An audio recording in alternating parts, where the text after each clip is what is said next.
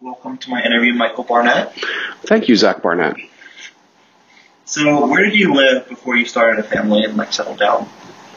I lived many places. I lived in, I'll go backwards. I lived in New York City, Philadelphia, Boston, Philadelphia, Richmond. And so when you went to college, what was your favorite college job? Well, let's see. I was a tour guide on campus, which I liked a lot. And I was also a part-time DJ at a local radio station. So what did being a DJ for the radio entail? Well, I had my own radio show, and where I just basically played the records they told me to play, or not records, but the music they told me to play. And then I also was the host of the weekly countdown, like the top 40 countdown, and that was all pre-recorded. Did you ever do any talk show type stuff? You just kind of talk about stuff on the radio? Not really. No, I mean I had the regular I had to do the weather, I did news headlines, things like that, but never anything that was long form talk.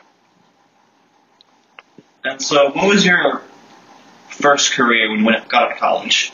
So right after college, I really liked working at radio stations, but I wasn't good enough to make a career out of being a DJ. So I decided to get into the marketing and sales part of the business. And what did that entail? So my very first job, I was almost 100% commission, which means I only got a percentage of what I sold. I really didn't have a salary or anything.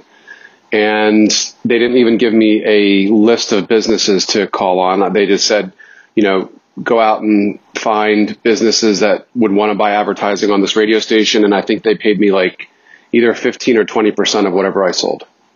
So it was pretty much all cold calls? It was 100% cold calls.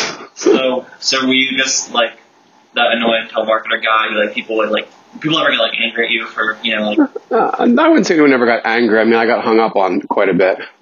But the really cool thing was that, I found some really good businesses. It was in Richmond. I found some really good businesses that had never advertised on the radio before, including one car dealership.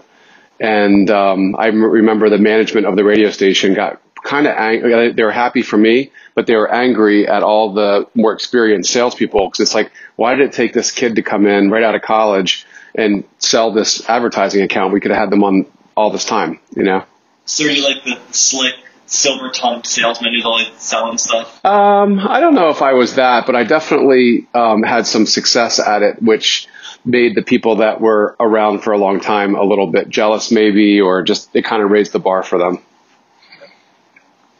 And so after that, what happened with you career-wise? So after I was in Richmond for about a year and a half, actually what happened was I got a job. One of my biggest accounts that I ended up growing was a diet program called Nutrisystem. I don't know if you've heard of them or not, but it's a diet program. And back then they had a program where they went to radio stations, and there's usually one overweight DJ at every radio station in America, I think.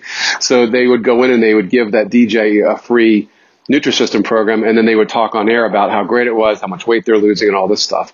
Well, I did a very good job on that account as well, so much so that Nutrisystem offered me a job as one of their marketing directors in Baltimore. So I quit the job in Richmond to move to Baltimore.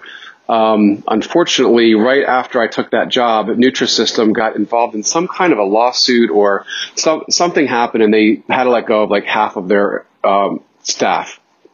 So within my first week, I was one of the ones let go.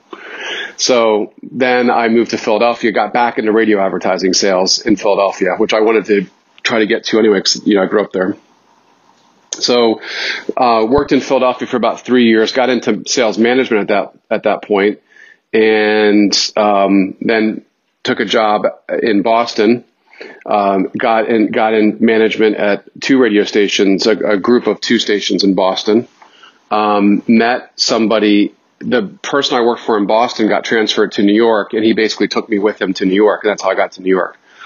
And then I worked in New York for about 5 years, and then left with some folks that I was working with in New York to start our own company.